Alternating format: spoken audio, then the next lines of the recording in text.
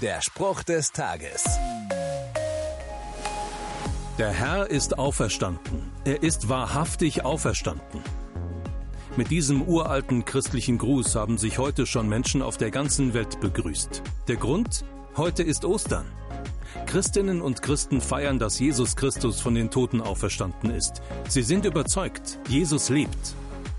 Ich weiß, das ist schwer zu glauben. Tote, die wieder lebendig werden, das ist doch nur im Märchen und im Film möglich. Den Jüngern von Jesus ging es da auch so. Als am Ostermorgen Frauen zu ihnen kommen und davon erzählen, dass Jesus lebt, beschreibt der Evangelist Lukas die Reaktion der Jünger so.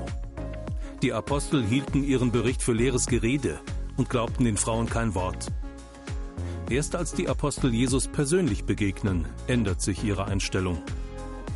Viele Menschen haben das seither erlebt. Den bloßen Worten haben sie keinen Glauben geschenkt. Erst als sie Jesus persönlich begegnet sind, haben sie daran geglaubt. Bestimmt hat es aber auch vorher schon. Jesus ist auferstanden. Der Spruch des Tages steht in der Bibel. Bibellesen auf bibleserver.com.